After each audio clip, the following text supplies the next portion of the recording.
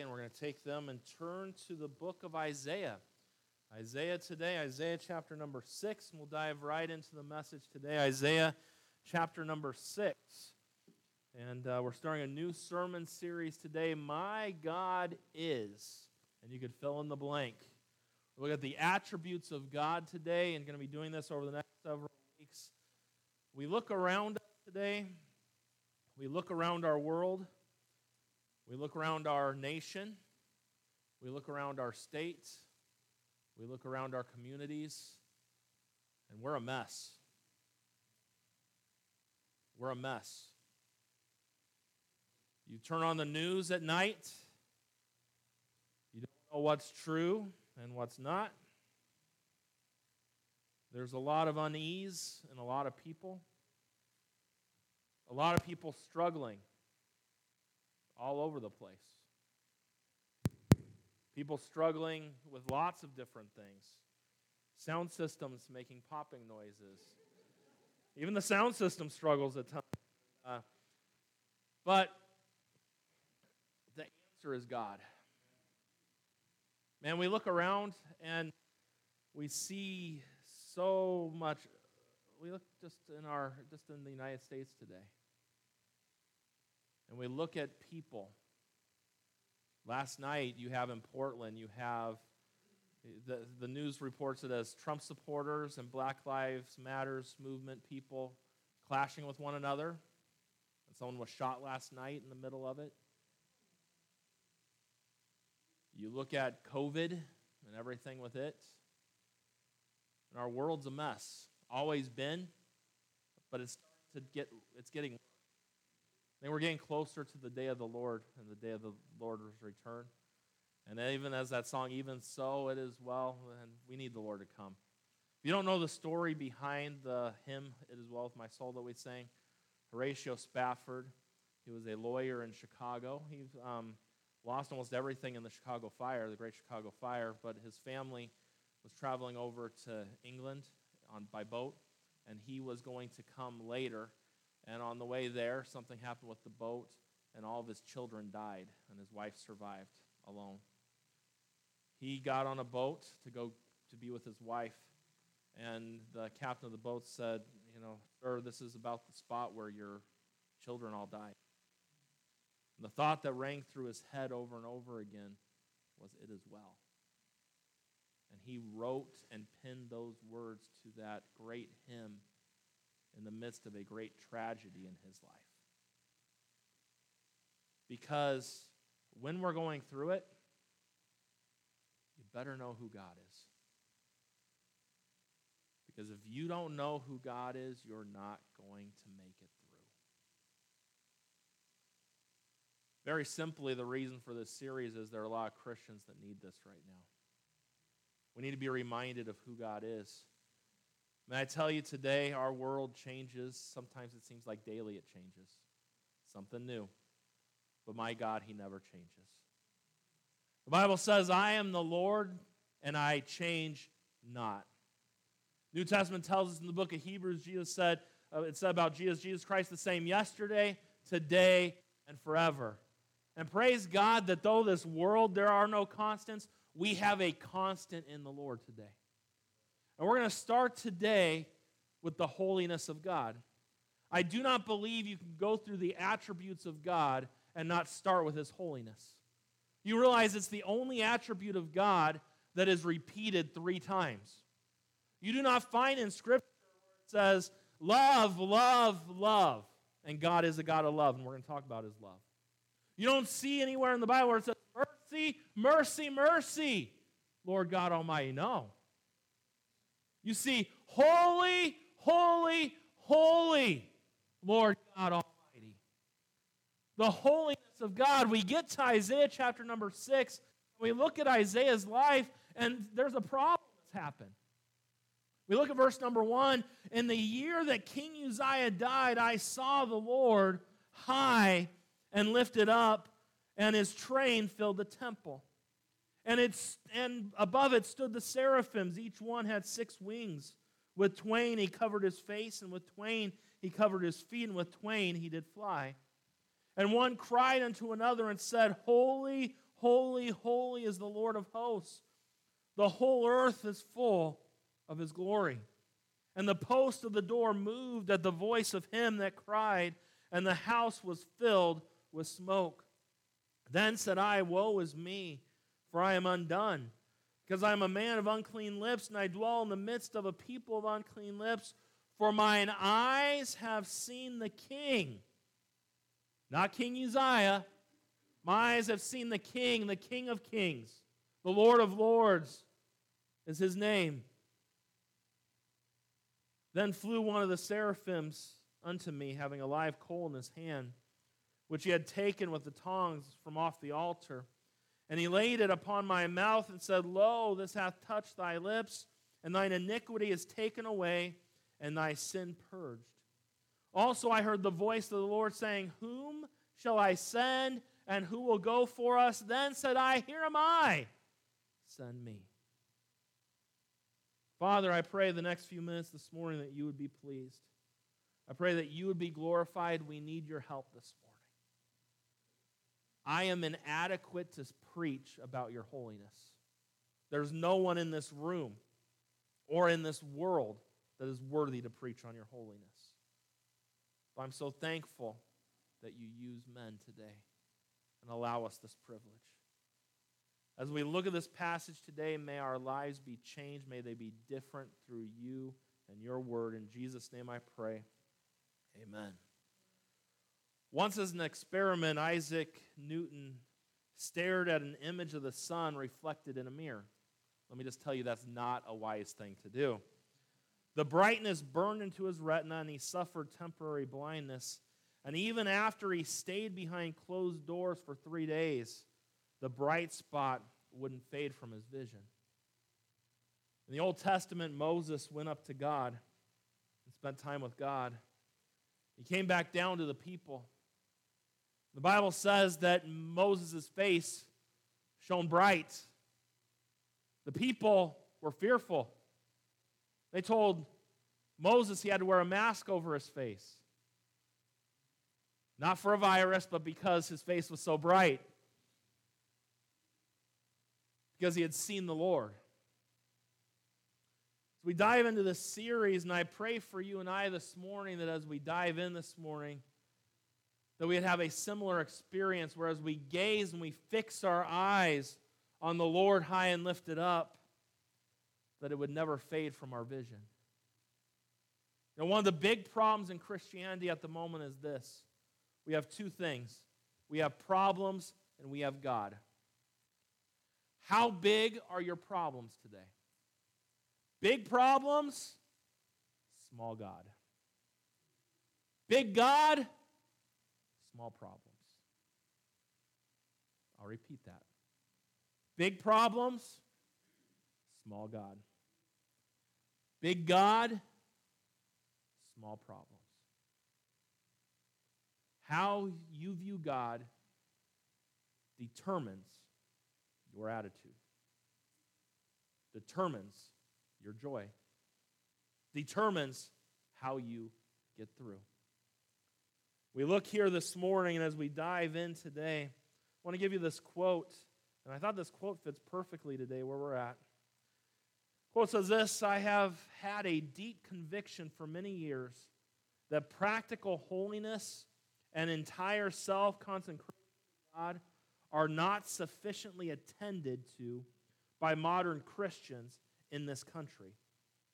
Politics or controversy, or party spirit, or worldliness have eaten out the heart of lively piety in too many of us. I think that fits great today. Do you know that was written in 1879 by J.C. Ryle? We need a proper view of God and His holiness today. As we dive in, as we look at the topic of God's holiness, that doesn't mean that we're holy because we look at the holiness of God. As I prepared this message, and as you'll see later on, the more you see God and how holy He is, the more you see your own flaws and your own failures and where you truly are. See, one of the big problems we have in Christianity is this: we measure ourselves with everyone else. Oh, I'm a better Christian than so-and-so. Or I'm a little bit better than them, but what's the Bible say? We're not supposed to compare ourselves among ourselves, yeah? Looking unto Jesus, the author and the finisher of our faith. You see, when you ask yourself, how am I doing as a Christian? I'm sure you look around and be like, well, I'm doing better than them. That's not our standard. Your standard for Christian living is not each other. Hey, your standard for Christian living this morning is not your pastor. And too bad for you, because that wouldn't be a very high standard of living if you could just had to do that. Our standard's Him. And when you see Him for who He is, it changes everything. So we talk about God's holiness. The word holy means to divide or to mark off, to set apart from all else. Our English root for the word holy refers to that which is whole and complete. When we talk about the holiness of God, and we talk about God being holy, it's telling us that God is separated or divided from everyone and anything else. There is no one like God this morning. No one comes close to His stature. No one compares to Him. Why do you think the Bible tells us that we should have no other gods before Him? Because there are no other gods. No one is greater. No one compares to God. He is holy. He is set alone by Himself, and nothing comes close. In the book of Exodus, chapter 15, after God parted the Red Sea for the children of Israel, Moses asked this question: who is like unto thee, O Lord, among the gods? I love how that's a little g there. Because there's one big G, and the rest are all little g's. Who is like thee? Look at this. Glorious in holiness, fearful in praise, doing wonders. The book of Revelation tells us, chapter 15 and verse number 14, who shall not fear thee, O Lord, and glorify thy name, for thou art holy. For all nations shall come and worship before thee, for thy judgments are made manifest. A.W. Pink adds this: He only is independently, infinitely, immutably holy. God is holy. He's set apart. There is no one like Him today. As we approach the topic of God's holiness today, let's admit that we don't truly understand God's holiness for what it truly is. A.W. Tozer said it like this: we know nothing like the divine holiness. It stands apart, unique, unapproachable, incomprehensible, and unobtainable. The natural man is blind to it. He may fear God's power and admire His wisdom, but His holiness he can't even imagine. To help us today focus in on the holiness of God, we've turned to this passage in Isaiah chapter number 6. I want to take several minutes this morning and talk to you about the attribute of God's holiness. You see, we look in this passage, and the first thing that we see is the same year, in the year that King Uzziah died, we see that Isaiah made his way to the temple. Now, when we think about King Uzziah, I would say he was one of the better kings that Judah had. He reigned wisely and well for many years, over 4 decades. He was able to turn Jerusalem into a fortified city, and he gave the people a sense of security. He was a good leader overall. But may I remind you, good leaders are not perfect. And we see he didn't end very well. The Bible tells in 2 Chronicles 26:16, but when he was strong, and may I just remind you, when we're strong, the Bible doesn't say that the Lord's strong. When we're weak, that's when He's strong, right? But when we are strong, He says, but when he was strong, his heart was lifted up to his destruction. For he transgressed against the Lord his God and went into the temple of the Lord to burn incense upon the altar of incense. Uzziah did wrong. He was strong. He lifted up in his own eyes. Pride cometh before destruction, and a haughty spirit before a fall. God resisteth the proud, but giveth grace unto the humble. Pride does not do us well. And I'll tell you this, pride comes when we don't acknowledge the holiness of God. We'll talk more about that here in just a minute. King Uzziah went into the temple and did what only the priest should have been able to do. It was not his place. The Lord gave him leprosy.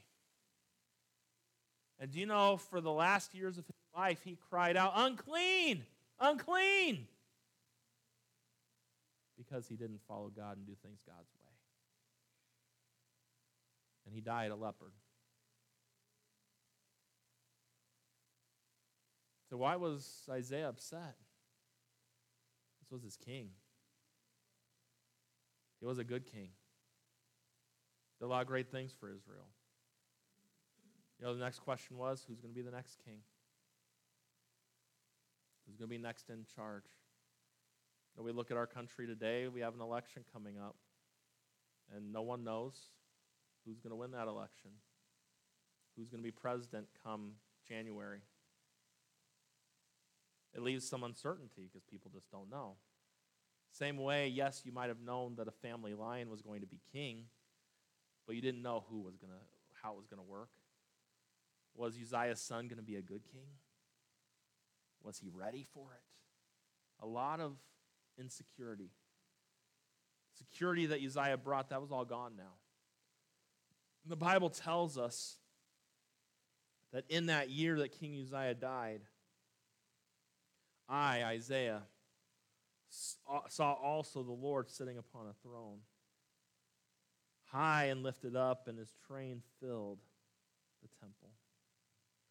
The best way to understand holiness is by seeing how the holiness of God affects sinful men. And that's what this passage is all about. Meeting with God is never a casual event, and it certainly is not a boring event. I'll give you several points this morning. We'll be done. Number one, as we dive in, we see that he saw the Lord's majesty.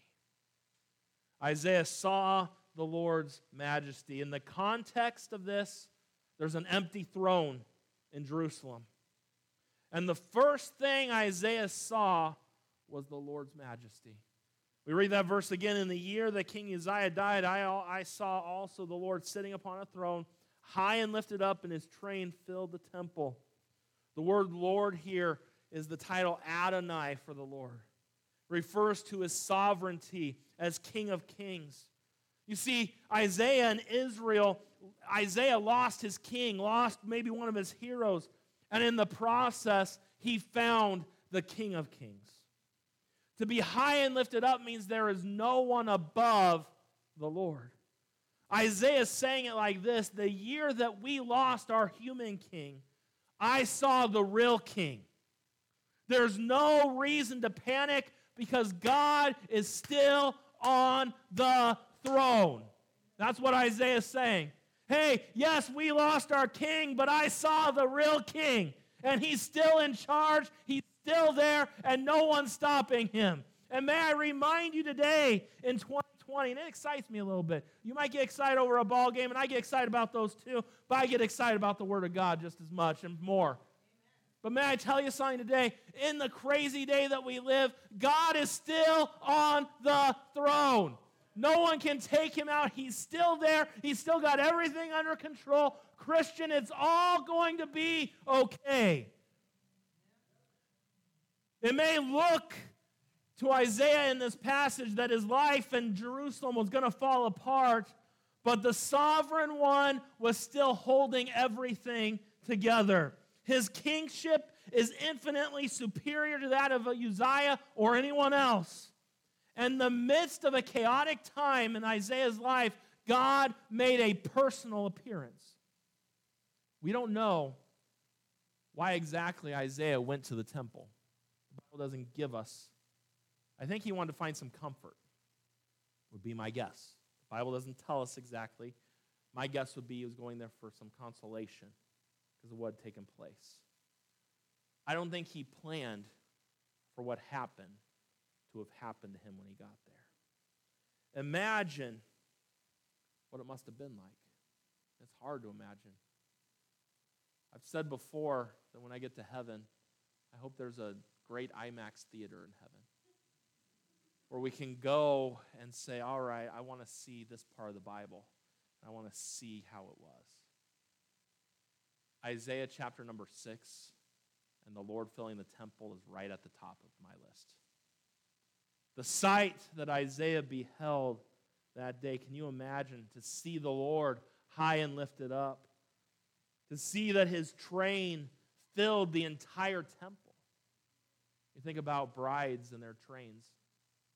A while back I did a wedding here. And we always do a practice run of the wedding the day before.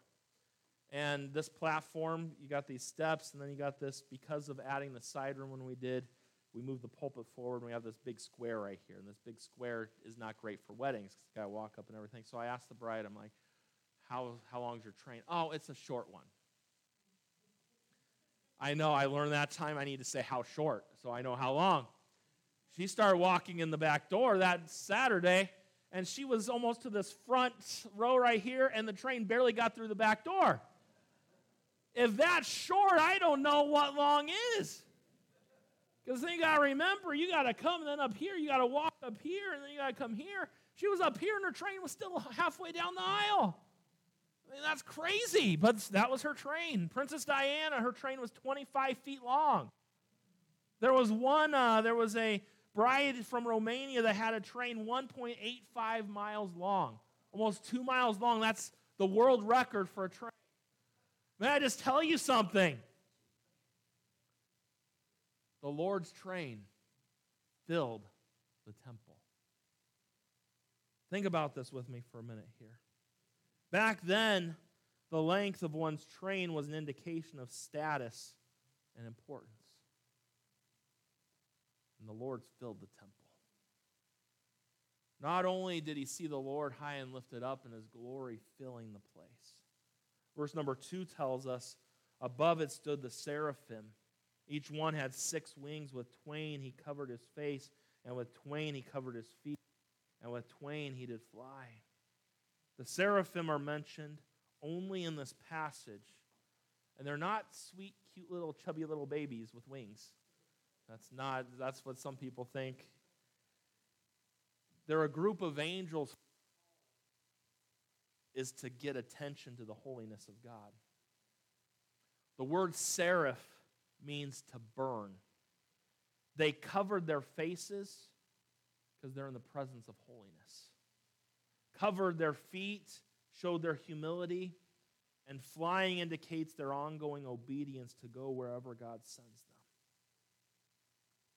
But you know, the most incredible thing was not these seraphim and their wings and covering their faces or their feet are flying around. That was not the amazing thing. It was what they had to say. Holy, holy, holy is the Lord of hosts. The earth, the whole earth is full of his glory. Do you know they're still up there saying that? Still saying it? Holy, holy, holy.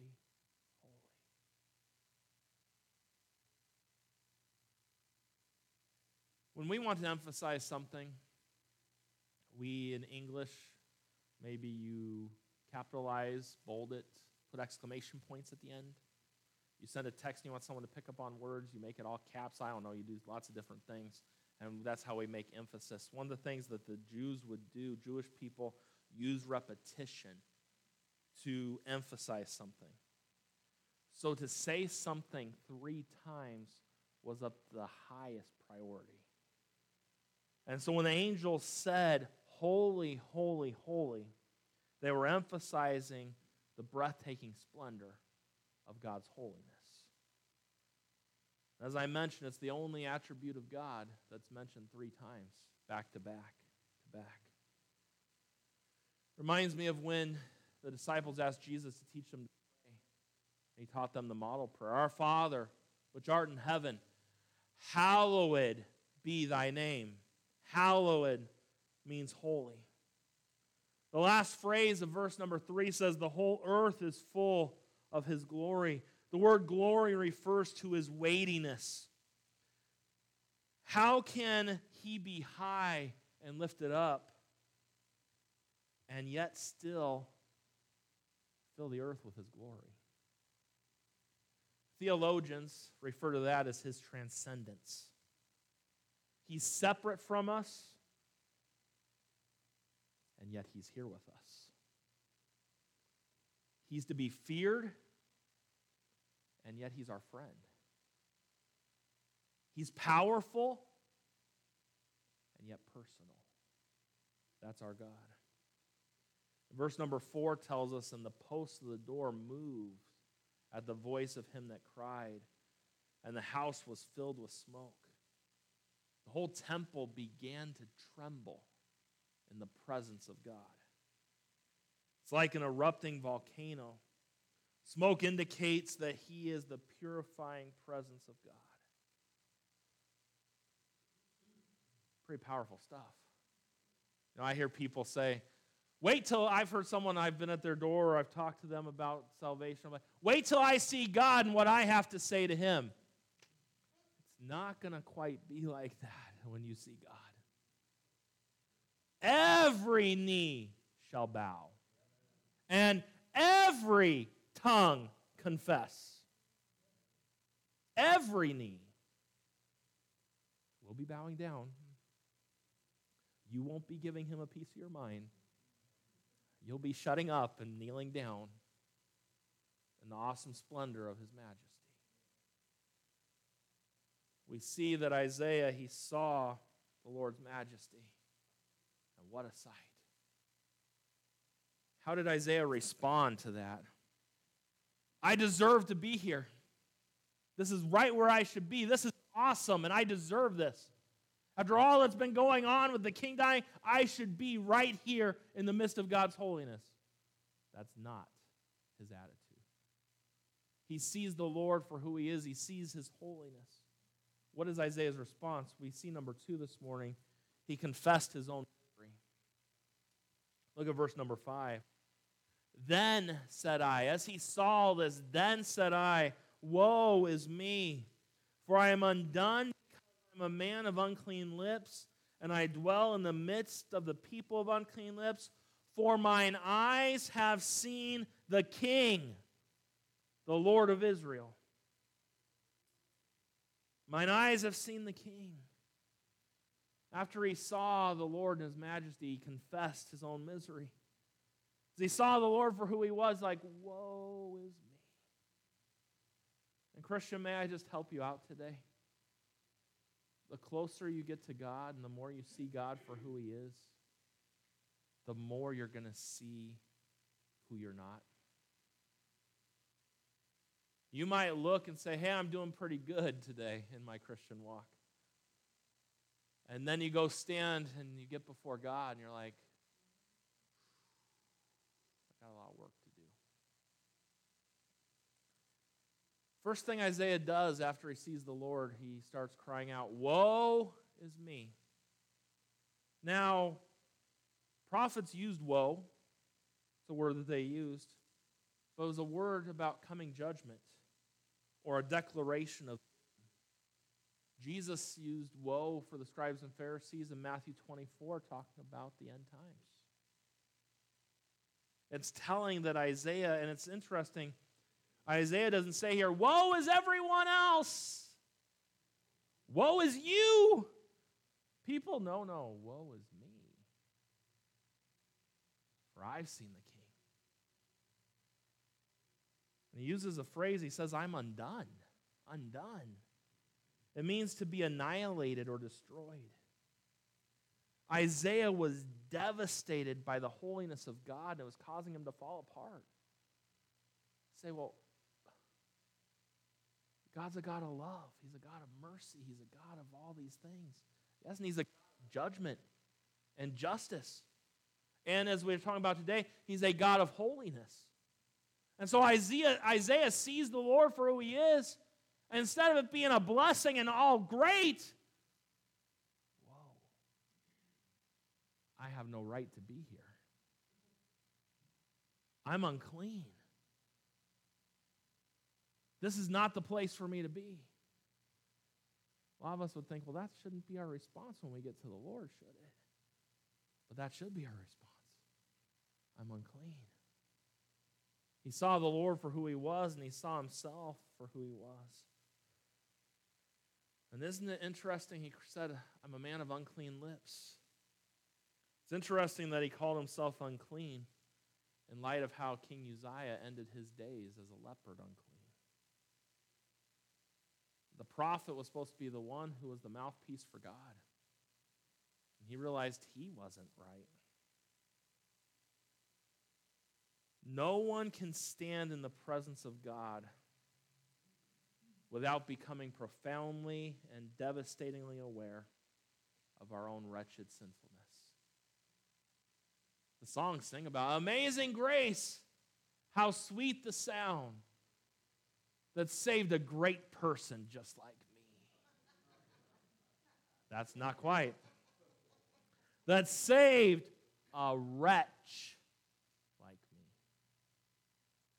You see, when you see God for who He is, you see yourself for who you are. And Christian, may I just implore you today, one of our biggest problems today is the fact that we don't see God for who He is. And so we don't see our need to get right. If Christians would get to the temple and see God for who He is, things could change. That's where it's got to begin. We need to see the Lord high and lifted up. You know, what was Isaiah's goal in getting to the temple? We don't know for sure. The Bible doesn't tell us. But when he got there, he saw the Lord for who He was. And all of a sudden, it didn't matter what happened to Uzziah, did it? Was that still a big deal? Yeah, it was still a big deal, but the problems became small when God became big. Big problems, small God. Big God, small problems. We see number one today as we look here. We see that he saw the Lord's majesty. Number two, he confessed his own misery. Number three, he received the Lord's mercy. Isn't that interesting? Look at verse number 6. Then flew one of the seraphims unto me, having a live coal in his hand, which he had taken with the tongs from off the altar. And he laid it upon my mouth and said, Lo, this hath touched thy lips, and thine iniquity is taken away, and thy sin purged. Isaiah sees God for who He is, and then we see that Isaiah's like, whoa, he's devastated. I don't belong here. But God doesn't leave Isaiah in his devastation. This is how God works. God does something about it. This hot coal was taken from the altar.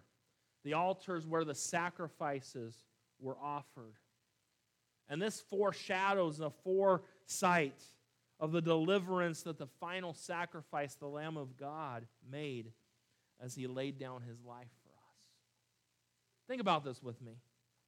Isaiah heard the praises of the seraphim. Holy, holy, holy is the Lord of hosts. The earth is full of His glory, and they would keep saying it and keep saying it and keep going on. The foundation of the temple shook hearing them say that about the Lord. But what did God hear? He heard the faint, small cry of a miserable man. And God hears Isaiah, and He sends one of the seraphim with a message directly for Isaiah. Reminds me of Psalm chapter number 51, verse 17. The Bible says, the sacrifices of God are a broken spirit, a broken and contrite heart, O God, thou wilt not despise. Our lips are sensitive and tender, and it is to be that very part of the body that the angel placed the hot coal and sears the flesh. You can almost hear in your mind the sizzle and the burn, maybe along with a little muffled scream from Isaiah. But that's what salvation is. Grace is free, but it's not cheap. It cost Christ everything so that we could have salvation. But isn't that just how the Lord works? You cannot be in the presence of God without going through the mediator between God and man, Jesus Christ. Because he's the way, he's the truth, he's the life, and no man or woman cometh unto the Father but through him. Isaiah is there and he sees the Lord like, whoa, I shouldn't be here. And God says, hey, one of you guys go take him that. I have a sacrifice paid. You'll be all right. I'm going to give you some mercy. And that's exactly what the Lord did with Jesus for us. We see in this passage of Scripture, we see several things. We see he saw the Lord's majesty. We see he confessed his own misery. He received the Lord's mercy. And then, number 4, he accepted the Lord's mission. Look at verse number 8. And I also heard the voice of the Lord saying, whom shall I send, and who will go for us? Then said I, here am I, send me. Isaiah saw the Lord high and lifted up. He saw his own misery, and he received mercy. And we see now he accepts the Lord's mission that he has for him. And in ancient Eastern religions, only divine beings were sent as messengers of the gods. But the God of the Bible uses human messengers to give his message. In accepting the Lord's mission, Isaiah is first sensitive to the voice of God. Do you see how it says there? I heard the voice of the Lord.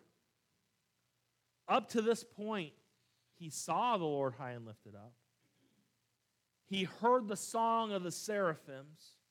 He felt the burning coal upon his lips. And now, for the first time, he heard the voice of God. Suddenly, the angels were silent. The voices that boomed through the temple echoed with a piercing question from God.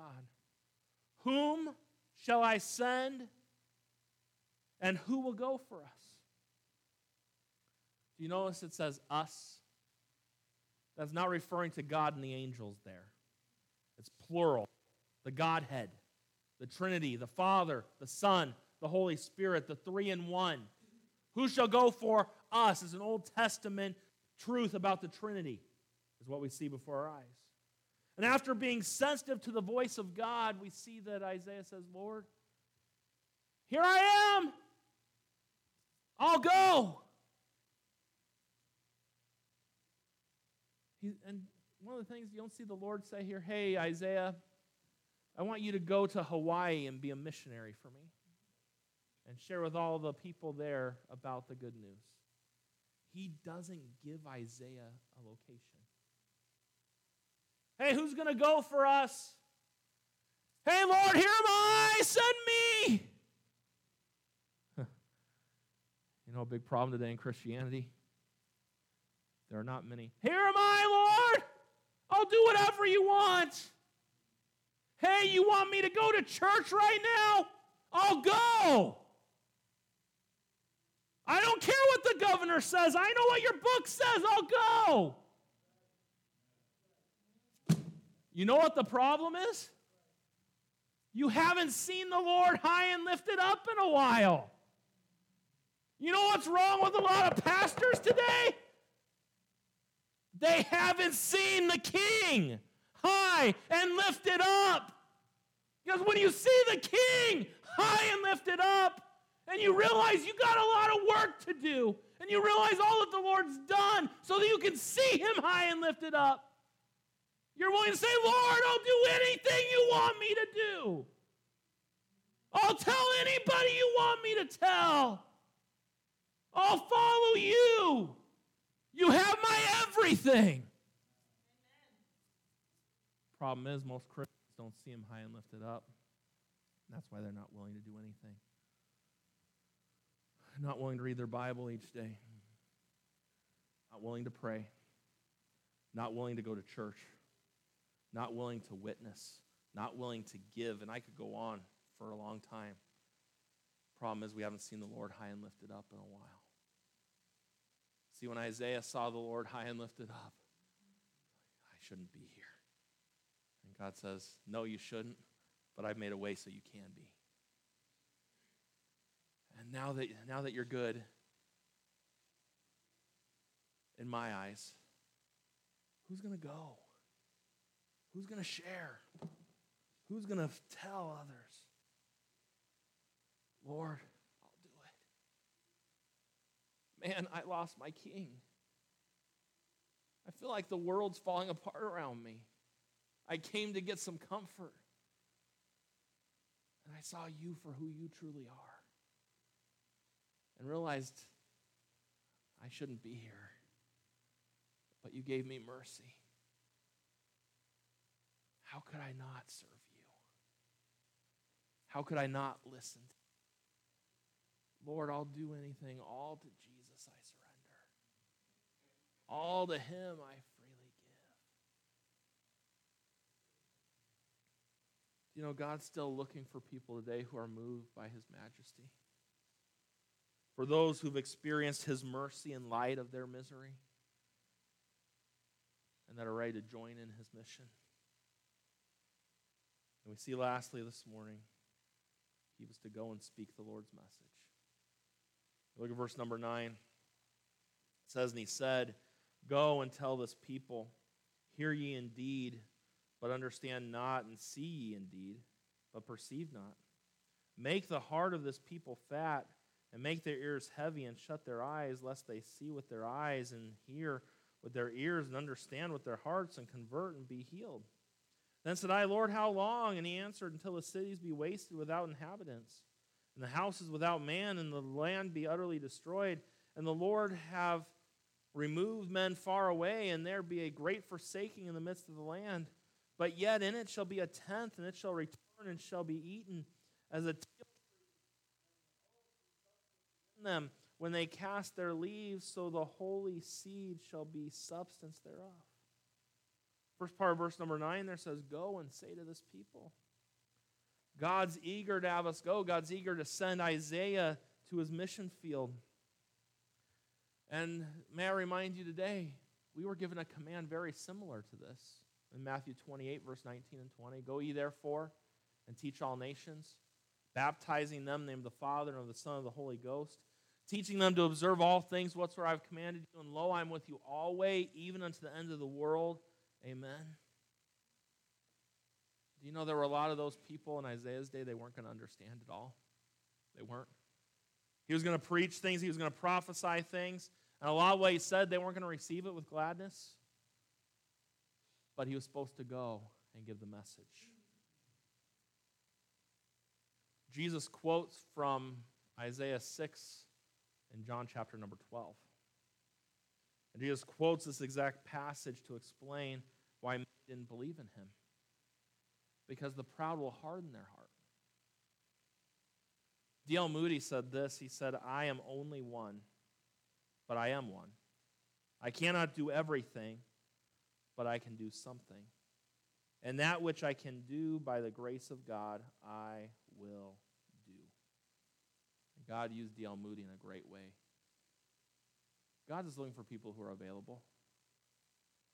While Isaiah's message wasn't received well, his message was filled with prophecies about the coming Messiah. The very next chapter, chapter 7 of Isaiah, verse 14, therefore the Lord himself shall give you a sign. Behold, a virgin shall conceive and bear a son, and shall call his name Emmanuel.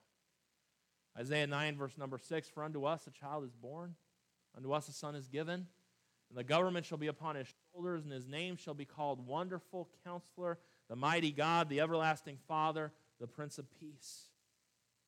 Jews still can't figure this one out. Isaiah 53. They can't figure out that this passage was written about Jesus. But he was wounded. Jesus, he was wounded for our transgressions. You talk to a Jewish rabbi, and they say that this passage was written about Israel. The he in here is Israel and all the things they went through. No. It's very clearly Jesus, but they missed it. He was wounded, and they're still missing it, for our transgressions. He was bruised for our iniquities. The chastisement of our peace was upon him, and with his stripes we are healed. Isn't it amazing that Isaiah, when he saw the Lord high and lifted up, he saw Jesus himself? So what do you mean? John chapter 12, verse 41. These things said Isaiah, when he saw his glory and spake of him. Things changed. You know, Isaiah that day, I don't think he's planning on his life changing the way it did. That was a turning point for Isaiah. In the year that Uzziah died, he saw the Lord high and lifted up, and it changed his life. And so, church, today we must start with our gaze upward and see the majesty of God. Only when you see God for who he is can we see ourselves for who we truly are. And once we admit who we truly are and accept his mercy, we can then move outwardly by living on a mission as ambassadors of his message. I love this. This guy said it way better than I could. This guy, Chip Ingram, was his name. An upward, accurate view of God, high and holy, leads to an inward, accurate view of yourself as fallen short and desperately needing God's forgiveness, which in turn leads to an outward view of your life being about God's agenda instead of yours, and your life being about the needs of others, other people, instead of you and your little world.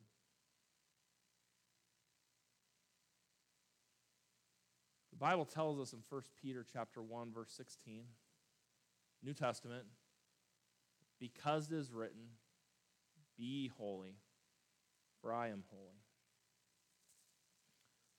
I don't ever give in my messages a bunch of head knowledge and leave without an application. Application is very important because head knowledge, being a hearer of the word and not a doer, we talked about that last Sunday night. My question for you this morning is very simply, how should the knowledge that God is holy change the way I live? Let me ask you that question one more time. How should the knowledge that God is holy change the way you live?